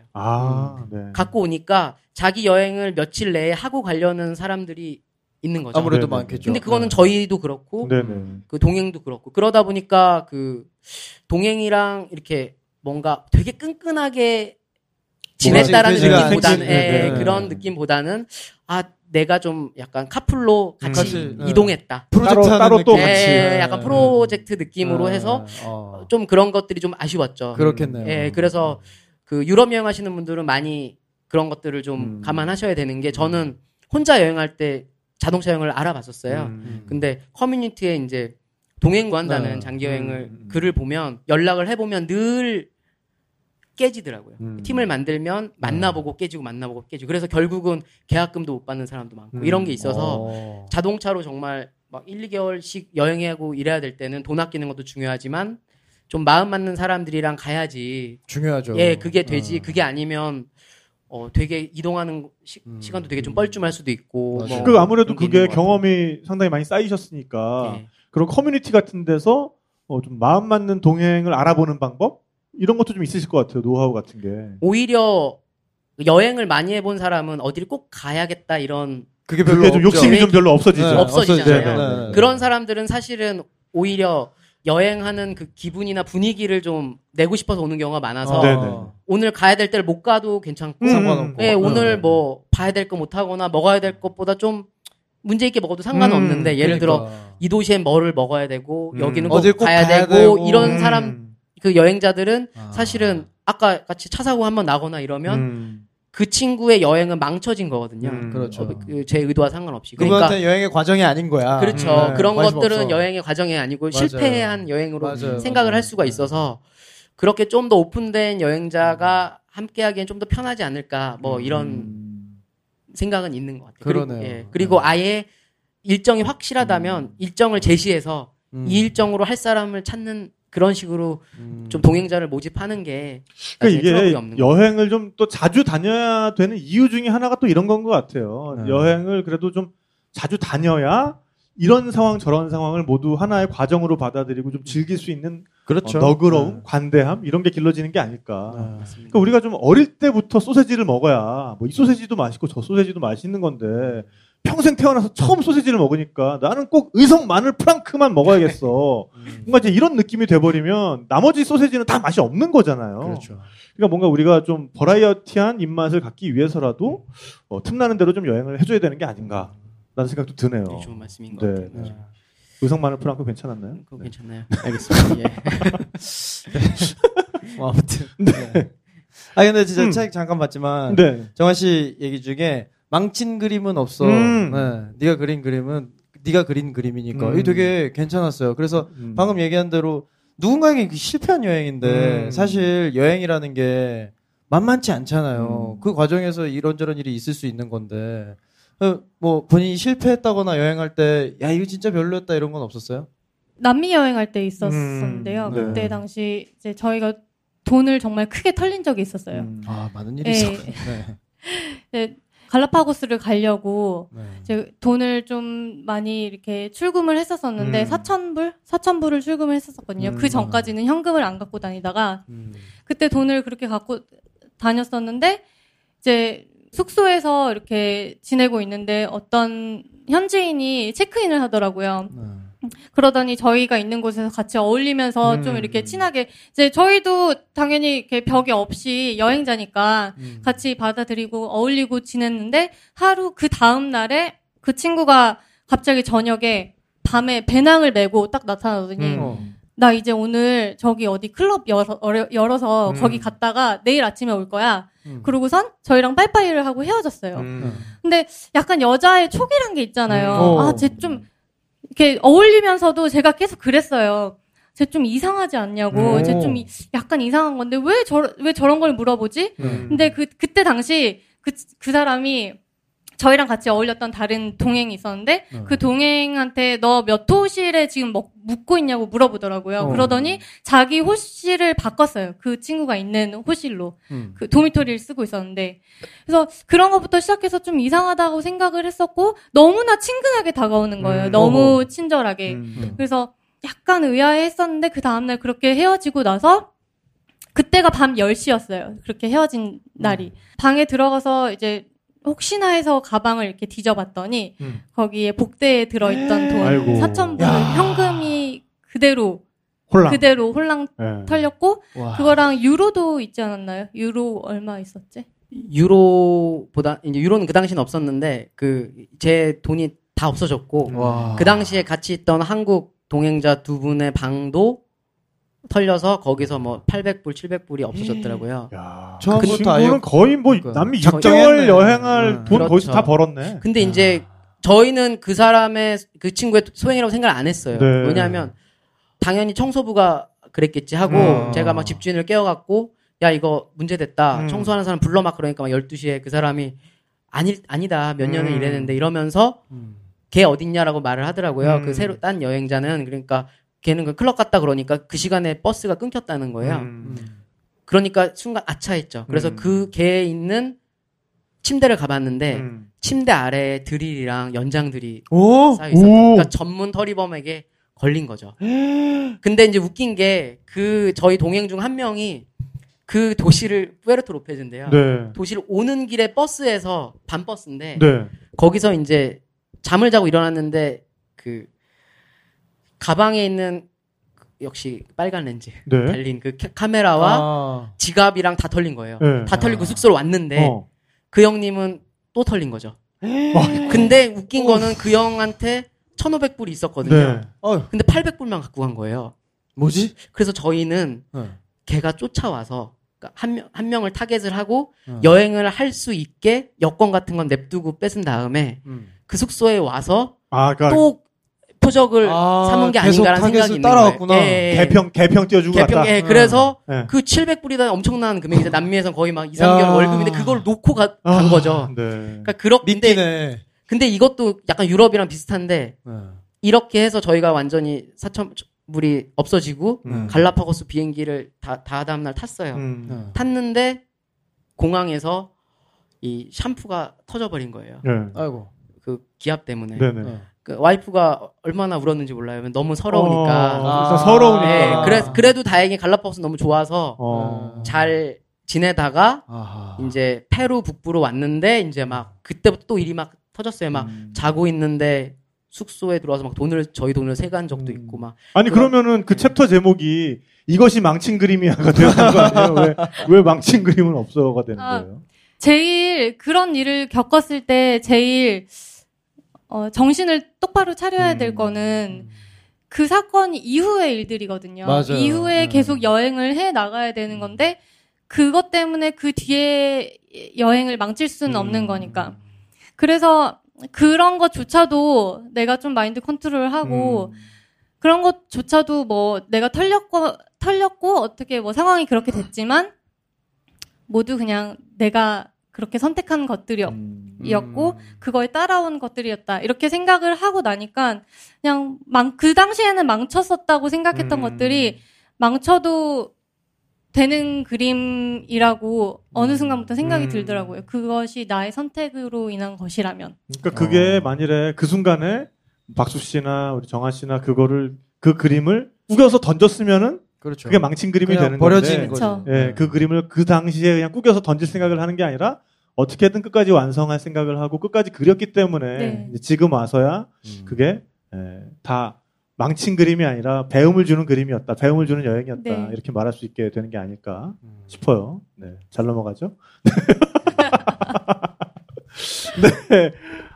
이제 다시 우리 그럼 남미대로 잠깐 갔다가 유럽으로 돌아와요. 유럽으로 돌아와서 그러면 진짜 자동차를 타고 그렇게 이제 여행을 하면서 아무래도 도보 여행보다는 일반 여행자들이랑 그렇게 많이 만나는 기회는 좀 줄어들었을 것 같은데 그럼에도 불구하고 자동차라는 수단을 또 소유하고 있으니까 그거로 인해서 생기는 인연도 있을 것 같아요. 뭐 이를테면 누굴 태워주게 된다든가. 제가 와이프 만나기 전에 유럽을 여행할 때 히치하이킹으로 여행을 했었거든요. 근데 이제 제가 차가 생기니까 그 히치하이커들을 찾게 되더라고요. 찾게 돼. 왜냐면 역지사지. 예, 왜냐면 제가 히치하이킹을 할 때 저를 태워줬던 많은 그 운전자들이 젊었을 때나 어렸을 때나 히치하이커였어요. 맞아요. 그래서 아니면 내 아들이 지금 히치하이킹으로 여행하고 있는데 아들 생각이 나서 너 태워주는 거야. 이런 얘기를 많이 들었거든요. 그러니까 제가 차를 몰게 되니까 그런 여행자들을 찾게 되더라고요. 근데 이제 그전에는 좀 여행이 좀 이렇게 지루해질 때쯤 제가 히치하이킹을 했는데 그 이유가 뭐냐면 제가 만약에 서울에서 부산까지 버스를 타고 여행을 한다고 치면 그 서울에서 부산까지 이동 과정일 뿐인 거죠. 그냥 제가 이동한 어떤 결과일 뿐이에요. 근데 히치하이킹의 장점은 제가 이제 어떤 사람의 차를 타면 그 사람은 저에 대해 궁금해하고 자기 나라를 알려주고 싶어 하잖아요. 그러면 가다가 예를 들어 천안이 나오면 너 호두과자라고 알아? 예를 들어서 그렇지. 난 모르지. 그러면 야 이건 먹어봐야 돼. 세워줘서 호두과자도 주고. 뭐 가다가 뭐 도시 뭐가 유명하고 산이 유명하면 소개해주고. 그러다가 이제 늦게 도착하면 야 너 늦었는데 잘 때 있어? 뭐 예를 들니까 그런 식으로 인연이 생기는 거예요. 그래서 제가 히치하이킹을 했던 것도 이제 뭔가 돈을 아끼는 걸로 사실은 시작했지만 그런 매력에 빠졌고 또 그 집에 초대됐을 때는 유럽의 장점은 정말 개개인마다 정말 다른 개성들이거든요. 예를 들어 제가 뭐 현지인 집에 잤을 때 뭐 보드 강사 만났을 때는 보드 타러 다니고 막 그런 취미들을 함께 할 수 있는 경우도 생기고 해서 그런 걸가 너무 좋았던 걸 알았기 때문에 이번 여행하면서도 이제 히치하이커들이 있으면 태워줬었죠. 근데 막 현지 히치하이커 하는 동유럽 국가들은 많이 하잖아요. 현지인들이 만나면 가는 길에 또 그런 설명을 해주는 거예요. 우리나라는 어떤데 거꾸로 그 다음에 여기는 경찰한테 안 걸리는 법이 뭐고 뭐 이런 것도 알려주고 뭐 트럭이 라이트로 예를 들어 보스니아 이런 데는 고속도로를 깔 수 있는 카메라를 깔 수 있는 돈이 없대요. 그러면 이제 앞 차량이 이렇게 라이트로 경찰이 있으면 또 신호를 서로 알려주고 그런 것들 팁도 주고 그러니까 그렇게 그 현지에서 가이드와 함께 어떤 친구도 되고 그런 것들이 돼서 차량이 이 내 공간이 아니고 이거 좀 함께 할 수 있었으면 좋겠다. 뭐 이런 생각들을 하면서 여행을 많이 했었죠. 그렇군요. 그런 게 있네. 그래도 뭔가 박수 씨와 정아 씨만의 이런 사람은 좀 태워준다. 이런 사람은 절대 태우기 싫다. 뭐 이런 또 좀 그 기준도 있었을 것 같아요. 예, 일단은 그 제가 히치하이킹을 했을 때는 잘 몰랐는데 이제 차 운전을 해보니까 저는 이제 그 차량을 반납할 때 이 청결이 중요하거든요. 그렇죠. 왜냐하면 유럽은 청소를 안 하면 70유로를 내야 돼요, 청소비를. 그러니까 거기가 생각하는 기준에 미달되면 그러다 보니까 이제 좀 너무 이렇게 지저분해 보이는 히치하이커는 좀 일단은 이게 내 차가 아니고 내가 혹시라도 더러졌을 때 감당이 안 될까봐 이제 좀 안 했고. 그렇죠. 이게 또 큰 차도 아니었을 텐데. 그렇죠. 태웠는데 막 그렇죠. 겨드랑이에서 양파 냄새 나고 막 이런 짜증나잖아. 예, 그런 것도 좀 있었고. 그다음 히치하이킹 할 때 가장 이제 많이 물어보는 게 위험성이거든요. 맞아요. 근데 이제 범죄자거나 이런 거 맞아요. 근데 이제 제가 차도 몰아보고 차도 타봤는데 운전자 입장으로 더 무섭더라고요. 이유가 뭐냐면 이유가 뭐냐면 만약에 제가 나쁜 짓을 하려고 마음을 먹었으면 저는 택시 운전을 했겠죠. 히치하이커를 태우지 않고. 그러니까 한마디로 목적이 명확하면 운전을 하는 게 어색하지 않은 직업을 했을 거예요. 근데 만약에 여행자 입장으로 문제를 일으킬 의도가 있었으면 히치하이킹을 하는 게 되게 자연스럽잖아요. 왜냐면 난 탈 의도가 있으니까. 그래서 제가 2번 다 해봤는데 누가 더 좀 위험성이 큰 일인가 봤을 때 운전자가 훨씬 더 잃는 것도 많은 것 같고 왜냐면 차량도 차를 그래서 운전자로서 히치하이커를 만나는 게 더 고민이 사실은 됐어요. 제가 차량에 섰을 때 타야지 말아야지 고민보다 왜냐면 이 사람이 안 좋을 확률은 크지 않다고 봤거든요. 물론 우발적으로 문제가 생길 다른 수도 이성이 있고. 탔을 때 문제는 생길 수 있지만 근본적으로 그런 목적은 아니라고 봤는데 혹시라도 여행자가 목적을 갖고 내 차를 잡으면 어떡하지? 이런 좀 생각이 있어서 좀 그런 것들은 좀 쉽지 않았죠. 그러니까 그만큼 또 히치하이킹에 응해주시는 분들이 쉽지 않은 결정을 내려주시는 거고 정말 고마운 분들이 그런 분들에 대해서 진짜 감사한 분들이 고마움을 느껴야 될 것 같아요. 그러니까 이런 것도 입장이 또 바뀌어 보니까 새삼 또 생각을 하게 되는 거네요. 근데 다니실 때 정아 씨 같은 경우는 누굴 태우거나 이런 거 좀 싫거나 그러진 않았어요? 우리끼리 다녔으면 좋겠고 그런 생각 별로 없어요? 그렇진 않았어요. 저도 재밌었고요. 같이 새로운 사람을 이렇게 길에서 태워주고 하는 게 한 번은 어느 지역이었죠? 그 여자분을 태웠는데 예. 뭔가 너무 배가 고파 보이는 거예요. 그래서 저희가 되게 한국 과자를 너무 한국이 그리워서 한국 과자를 되게 많이 사가지고 다녔는데 거의 새우 들어있는 그 과자. 새우깡. 네. 다 얘기하셔도 돼요. 상관없어요. 네. 새우깡을 이제 줬어요. 배가 고플 것 같아서 줬는데 자기는 베지테리언이라고. 그 와중에. 네, 그 와중에. 뭐 새우 들이지 않느냐고. 뭐 그랬던 적도 있었고요. 그리고 다른 지역에서 이제 남자 2분을 태웠었는데 그 중에 한 분이 갑자기 이제 그쪽 나라는 사회주의 국가이니까 이제 한국 하면은 대한민국보다 북한. 네, 북한을 생각을 해요. 그래서 저희가 북한 사람인 줄 알고. 진짜. 네. 갑자기 어디서 들은 이야기인지는 모르겠는데, 너네 한국의 남자들 머리 스타일이 7가지가 있지 않냐고. 7가지? 7가지가 모르겠어요. 그러더니 김정은 그런 스타일. 예, 그런 스타일부터 해서 그래서 7가지 정도가 있지 않냐고. 뭐 그러면서 약간 이상한 얘기를 했던 거 기억나고. 근데 그게 굉장히 긴 거리라고 생각을 저도 이렇게 태우기 전에는 긴 거리라고 생각을 했었는데 막상 태우고 보니까 굉장히 거리가 짧아요. 왜냐하면 그 사람들이 이렇게 히치하이킹을 할 때 자기네가 가는 그 목적지까지 그게 일치하는 사람이 운전자가 없으니까 중간에 내려서 또 다른 차를 타고 그렇게 가는 거거든요. 그래서 그 짧은 시간이지만 그 사람들한테는 그게 되게 너무나 이게 도움의 손길인 거고 세워달라고 하고 이제 그런 건데 저희는 짧게 이렇게 도움을 또 주기도 하고 그러니까 저는 너무 더 하고 싶었는데 더 만나지 못한 게 오히려 더 아쉬워요. 네. 그랬었어요. 그랬군요. 신기하네. 이게 처음에 사실 그 로만티시에 스트라세를 가보고 싶어서 독일에 있는 그 낭만가도 거기 가보고 싶어서 시작을 했던 거였잖아요. 그래서 여행 후반부에 결국 이제 거기에 들르는데 정작 거기 가보니까 어땠습니까? 그러니까 알펜가도, 그러니까 남쪽을 동서로 잇는 그 길은 너무나 아름다웠어요. 독일에. 독일 남부에. 예, 저도 그래도 이쁜 호수들 정말 많이 봤는데 그 독일 남부의 호수는 정말 잊을 수가 없을 정도로 너무 아름다웠고요.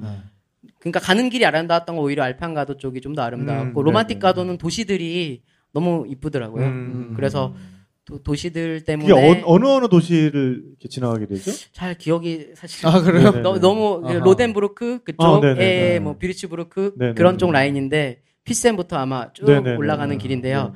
사실은 유럽 여행 진짜 힘든 것 중 하나도 국가마다 도시 이름이 정말 다 달라가고 캐릭터가 달라가지고 그거를 아는 것조차도 되게 힘들어서 검색하는 것도 그래서 그 가도로 만약에 정리해보면 와인 가도는 진짜 너무 아름다웠고요. 그 TV에 나왔다고 그러던데 꼴마르랑 스트라스부르 스트라스부르 그쪽 너무 아름다웠고 알펜 가도도 아름다웠고 그다음에 도시가 아름다웠던데 로만틱 가도. 그러니까 거기 나오는 무슨 비르츠부르크나 로덴부르크 같은 게 뭐 사실 도시 자체는 낭만적이에요. 그렇죠. 크리스마스 마켓들 굉장히 유명하고 동화 속의 도시 같은 그런 느낌.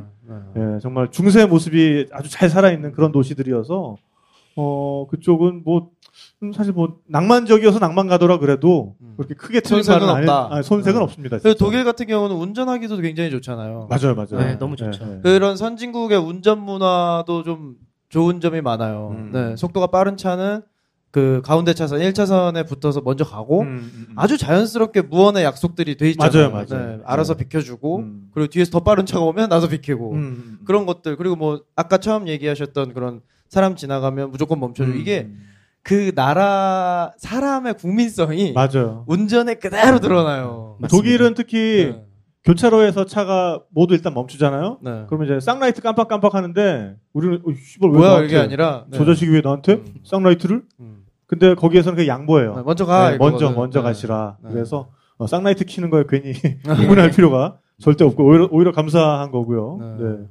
독일 사람들 제가 자동차 문화 취재한 적이 있었는데 정말 운전 매너 좋고 그렇죠. 규칙 정말 잘 지키는 것 같아요. 밤 됐을 때 그때 제가 프랑크푸르트에서 택시 운전사들이 정지선 지키는지 안 지키는지를 심야에 제가 한번 취재를 한 적이 있거든요. 심지어 그분들은 거의 다 막 파키스탄 출신이고 이러신데도 심야에도 네네 정지선을 굉장히 칼같이 지키시는 양심 냉장고네. 네, 그런 것도 봤고요. 네. 근데 한 가지는 정말 우리 그 도입 시급합니다. 그러니까 우리나라에도 그게 운전면허 딸 때는 분명히 규정이 있어요.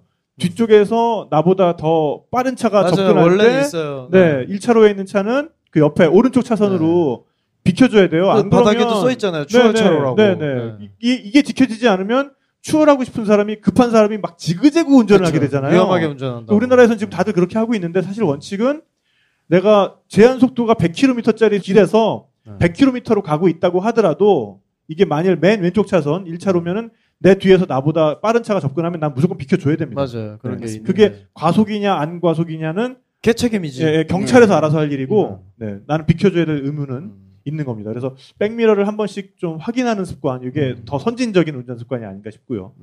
자, 그럼 이제 슬슬 좀 시간이 다 돼가고 있는데 결론적으로 다녀봤던 유럽의 길 중에서 요 길은 좀 꼭 좀 가보시라. 추천이다. 네, 강추. 네, 강추하는 길 몇 개만 좀 찝어주시죠. 그러니까 도시가 좋아서이기도 하고 길이 좋아서이기도 한데 이제 프랑스 남부. 진짜 어쩔 수 없어. 꽃도 다주는. 예, 거기는 빠질 수가 없고요. 프랑스 남부 가실 때는 우리 맹진아 작가님의 남프랑스 홀리데이 한 권이면 거의 끝나고요. 그 다음에 독일의 알펜가도 아까 말씀드린 알펜가도 거기랑 오스트리아에서 독일로 이렇게 이어지는 길이죠? 할슈타트 부분도 너무 아름답고 거기도 알프스의 그 웅장한 모습 거기 다 아름답고요. 그다음 와인가도도 너무 좋았고요. 와인가도는 뭔가 와이너리가 계속 있나요? 그럼 그 옆에? 와인 밭이 있는데 그 밭이 아름답다기보다 도시들이 너무 아기자기하고 너무나 이뻐요. 너무. 그리고 크로아티아 이 정도는 꼭 그러니까 정말 보는 게 의미가 있을 것 같아요. 뭐 바다가 됐든 육지가 됐든 경치면에서는 빠지지 않는 것 같아요. 빠지지 않죠. 땅도 크고. 네. 이렇게 한번 추천도로 한번 정리를 한번 해봤습니다. 네, 두 분 이야기 정말 연애 이야기부터 아주 뭐 달달하니 재밌네요. 그리고 또 자동차 여행 이야기. 지금까지 우리가 히치하이킹 이야기는 또 많이 들었지만, 그렇죠. 정말 자동차 렌트에서 여행한 이야기는 그렇게 또 많이 다루진 않았어요. 맞아요, 그래서 맞아요. 또 다른 입장에서 뭔가 운전자의 입장에서 또 여행 이야기를 들어볼 수 있어서 굉장히 재밌었던 시간인 것 같아요. 그렇습니다. 네, 오늘 정말 저도 즐거웠어요. 네, 저희한테 이렇게 줄기차게 또 출연 요청 보내주신 게 헛되지 않았던 것 같습니다. 진짜 저도 정말 의미가 있네요. 네, 출연 안 시켰으면 큰일 날 뻔했습니다. 네, 감사드리고요. 네, 이제 또 마무리하면서 준비된 선물 나눠드리고 저희는 이만 마칠까 합니다. 그러면은 뭐가 있죠? 김이 있고요. 네, 일단 김이 있고 그 다음에 그리고 이거 랭귀지 뱅글이 있고요. 네. 가방이 있죠. 네, 뭔가 점점 올 때마다 이렇게 선물이 많아지는 것 같은데 이러다가 선물이 확 줄면 걱정도 됩니다, 진짜. 네. 점점 더 많아져야 되는데. 이 가방이 그냥 가방이 아니고 아까 처음에 말씀드렸던 대로 이 윈디 코너에서 지금 펀딩을 하고 있습니다. 그래서 이 슬링백인데요. 그러니까 원치 않는 그 카드 태깅으로부터 이걸 이제 막아주는 그런 소재인 것 같습니다. 네, 그래서 겉에 2개의 주머니부터 안에 내용물까지 다 보호를 해주고 이게 보면은 여기에 이렇게 고리라든가 끈이 달려 있어서 도난 방지를 하기에 굉장히 유리합니다. 저는 근데 요 끝에 이 고리가 굉장히 야 이거 별거 아닌데 진짜 잘했다. 사람들 이 배낭 지퍼 이렇게 열고 닫잖아요. 근데 이거를 보통 자물쇠를 채우거나 한단 말이죠. 근데 여기다가 그냥 뭐라 그러죠? 열쇠고리처럼 이렇게 버클을 달아놨어요. 그리고 요거를 그냥 잠궈 놓으면 사실 열기가 어렵거든요. 그게 되게 여는데 일단 시간이 걸리니까 자물쇠로 채우는 건 아니지만 누가 같은 효과를 몰래 찍 여는 게 힘드니까 그거는 못 하는 거죠. 그래서 아무튼 윈디 코너에서 지금 와디즈 통해서 펀딩도 하고 있고 굉장히 잘 하고 있는 친구들인데 아무튼 저희 청취자신데 보내주셨어요. 감사드립니다. 윈디 코너 여러분. 아무튼 그러면 퀴즈를 통해서 이렇게 한번 나눠 들어 보도록 하죠. 맨 처음에 책도 한 권이 있는 거죠. 그러면은 윈디 코너에서 쏘시는 김에 이 가방에다가 뱅글을 엎어서 드리는 걸로. 뱅글 여기 들어 있어요. 뱅글 이미 들어 있어? 여기 들어 있어요. 그렇군요. 세트입니다. 세트입니다. 그러면은 뱅글부터 그럼 나눠 드리고. 뱅글 2세트씩 드리겠습니다. 그러면 2개씩 드릴게요, 이거. 저희가 자동차 여행을 하다가 털린 나라는? 털린 나라 2군데 있었습니다. 2군데 있었는데 하나만 맞추셔도 정답이네. 목동. 예, 이분 우리 스텝이신데요. 아, 인정해드립니다. 네, 맞추세요. 네. 포르투갈. 아우, 전인데. 스페인 정답. 네네네. 인정해드릴게요. 네네. 오늘 애쓰셨으니까. 축하드립니다. 네네. 자, 가져가세요. 네. 축하드립니다. 네. 자, 네, 거기 4개 들어있으니까 스태프분들 다 이렇게 나눠 찾을 수 있겠네요. 여행 가실 때 단체로 이렇게 하시면 좋겠네요. 네. 또 하나 뭐로 할까요? 제가 자동차 여행을 맨 마지막으로 끝낸 곳은 어느 나라일까요? 끝낸 곳. 맨 마지막으로 끝낸 곳. 네. 독일. 정답입니다. 네, 정답입니다. 축하드려요. 네, 끝나고 앞으로 나오시면 저희가 드리도록 하겠습니다. 그 다음에 떠나면 추억 생김, 여행자들을 위한 진공 압축 김 세트죠. 요거 한번 나눠드려 보도록 하겠습니다. 뭐 다음 문제 전명 작가가 내주시겠어요? 제가 하나 할까요? 저도 독일 하려고 그랬는데 네네. 요 두 분이 마지막에 여행하실 때 갔던 독일의 유명한 길들이 있습니다. 네. 그 3개 중에 2개만 맞춰주세요. 네. 알펜가도와 로마티카도. 3개 다 맞추셨네요. 네, 축하드립니다. 역시 그러면 축하드립니다. 상품 드리도록 할게요. 두 분의 공동 작업으로 태어난 책 1205일 길바닥 여행. 요거를 그러면은 퀴즈를 하나만 더 내주시죠. 자동차 여행으로 저는 몇 킬로 여행을 했을까요? 몇 킬로? 구리. 서초가 빨랐어요. 서초 빨랐어요. 서초. 네. 2만 킬로 정답입니다. 네, 축하드립니다. 네, 끝나고 책을 드리도록 하겠습니다. 자, 그럼 요 가방은 자, 마지막. 네. 모두가 우리 스태프까지 다 참여 인정하겠습니다. 참여하세요. 네. 모두 함께 하세요. 네. 우리 정아 씨와 가위바위보를 그러시죠. 해보겠습니다. 네. 그래서 가위바위보를 해서 이기는 분만 남으시면 돼요. 네. 중복 참여도 인정해 드릴게요. 내미시고 사람들이랑 하시면 되는 거예요. 자, 그럼 가위바위보 해보겠습니다. 자, 가위바위보. 네, 주먹만 남으세요. 주먹만. 김태용 참여했어. 주먹만. 네. 주먹만 남으시고요. 네 분. 네, 다시 한번 5분. 자, 가위바위보. 네, 보재기 둘. 두 분 나오세요. 두 분. 네, 두 분이서 일어나서 가위바위보. 두 분이서 일어나서 가위바위보. 누굽니까? 네, 이기신 분. 네, 축하드립니다. 네, 끝나고 저희가 가방을 드리도록 하겠습니다. 네. 정말 장시간 동안 이렇게 여행 얘기 해주셨는데 또 그때 생각이 새록새록 나시죠? 어떠셨어요? 또 가고 싶네요. 그러세요? 네. 이게 동의하실지는 여쭤봐야겠습니다만. 늘 준비하고 있습니다. 그러세요? 네네. 정아 씨는 세가 대본이 어떠시던가요? 세가 대본이 더 뭔가 막중한 무게감이 있더라고요. 가벼울 것 같았는데 진정한 새는 무게를 안고 나는 새라는 걸 알게 됐어요. 마지막에 이렇게 두 분이 다 정말 그죠? 네. 전염됐어. 그런 얘기를 집에서 많이 하니까 계속 세뇌하니까 좀 시적으로 얘기해봤습니다. 근데 정말 멋진 말인 것 같습니다. 진정한 새는 그 무게를 감당하면서 날 줄 아는 새가 정말 다 잘한 새고 진정한 새겠죠. 한 큐에 싹 정리해 주시고 그러네요. 네, 멋지십니다. 네, 오늘 전명진 작가 유럽 자동차 여행 이야기 어떠셨어요? 저도 굉장히 가보고 싶은 해보고 싶은 여행 중에 하나인데 뭐 진짜 이런 커플이나 부부가 나오시면 항상 하는 얘기지만 오늘도 역시 굉장히 부럽게 들었고요. 저도 사실 자동차 여행 굉장히 좋아하지만 이렇게 누군가를 어떤 책임을 가지고 여행을 하고 자동차를 탄다는 거는 좀 다른 얘기인 것 같아요. 그래서 두 분이 진짜 서로가 서로를 기대듯이 진짜 자전거는 외발 자전거가 있지만 자동차는 바퀴가 4개가 없으면 못 갑니다. 그런 식으로 어떤 두 사람의 그런 조화와 균형이 진짜 이렇게 아름다운 여행을 만들지 않았을까. 굉장히 두 분 막 이런 찌질한 얘기하고 그랬지만 되게 그것조차도 낭만적으로 보이더라고요. 그런 거 참 부러워하더라, 너는. 이상하게 그래. 아무튼 정말 아름다운 진짜 재밌는 여행 잘 들었습니다. 저는 얼마 전에 사석에서 좀 약간 나이 드신 여성분을 만났는데 그분이 좀 이런 말씀을 하시더라고요. 요즘 젊은 친구들 그 여행에만 너무 빠져 있는 거 아니냐. 인생에는 뭐랄까 이 그때그때 해야 되는 것들이 있고 다 때라는 게 있는데 젊은 친구들이 너무 여행에 빠져서 그런 진짜 삶을 좀 외면하고 뭐랄까 좀 무책임하게 사는 거 아니냐라는 말씀을 하시길래 제가 좀 진작에 오늘 박수 씨와 정아 씨를 알았으면 좀 더 효과적으로 제가 반박을 해드렸을 것 같은데 그렇죠. 더 멋있게 그때도 제가 반박은 해드렸어요. 진짜 중요한 거를 여행에서 배우는 사람들도 정말 많다. 근데 오늘 정말 박수 씨와 정아 씨를 보고 제가 그분을 만나러 갔다면 이렇게 말했을 것 같아요.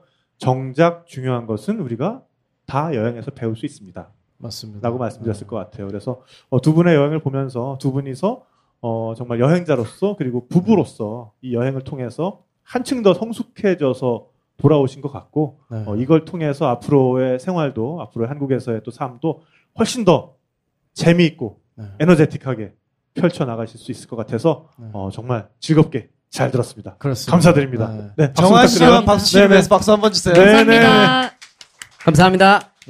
네, 그럼 오늘의 마무리를 오늘 어떻게 처음부터 정했는데 그래요? 별건 아니지만 요새는 언제쯤 딱 감이 오나요?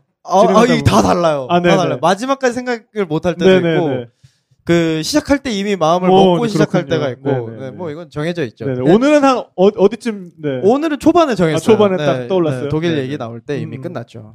제가 이거 딴 얘기인데 EBS 라디오 할 때 지금 하는 프로그램 중에 사물의 재발견이라고 하는데 전명진에게 뭐 카메라는 뭐뭐뭐다 이걸 매번 해요. 야 근데 이게 재밌긴 재밌는데 굉장히 부담스러워요. 부담스럽죠. 이 녹음하러 갈 때마다 오늘 뭐라고 하지? 끝끝 생각 안 날 때도 있거든요. 진짜. 그러면 이제 아무거나 갖다 붙이죠. 근데 그걸 박지선 씨가 잘 받아주면 성공이고 못 받아주면 그냥 넘어가는 거죠. 오늘은 정해놨습니다. 낭만적인 여행 하시죠. 낭만적인 여행 알겠습니다. 네, 오늘 함께 낭만적인 여행 하시기를 기원해 드리면서 저희는 이만 물러가도록 하겠습니다. 여러분 모두 낭만적인 여행 하세요. 감사합니다. 감사합니다. 네, 감사합니다. 잠시 반복된 일상에 따분한 하루가 지겨워 내 마음은 훌쩍 떠나고 싶은데 마음의 창문을 열고 복잡한 거리를 벗어나 함께해요 닭피디의 여행수다 루비레코드와 1300K가 함께합니다. 대마시안 샵이 크리에이터를 지원합니다. 샵.대마시안.com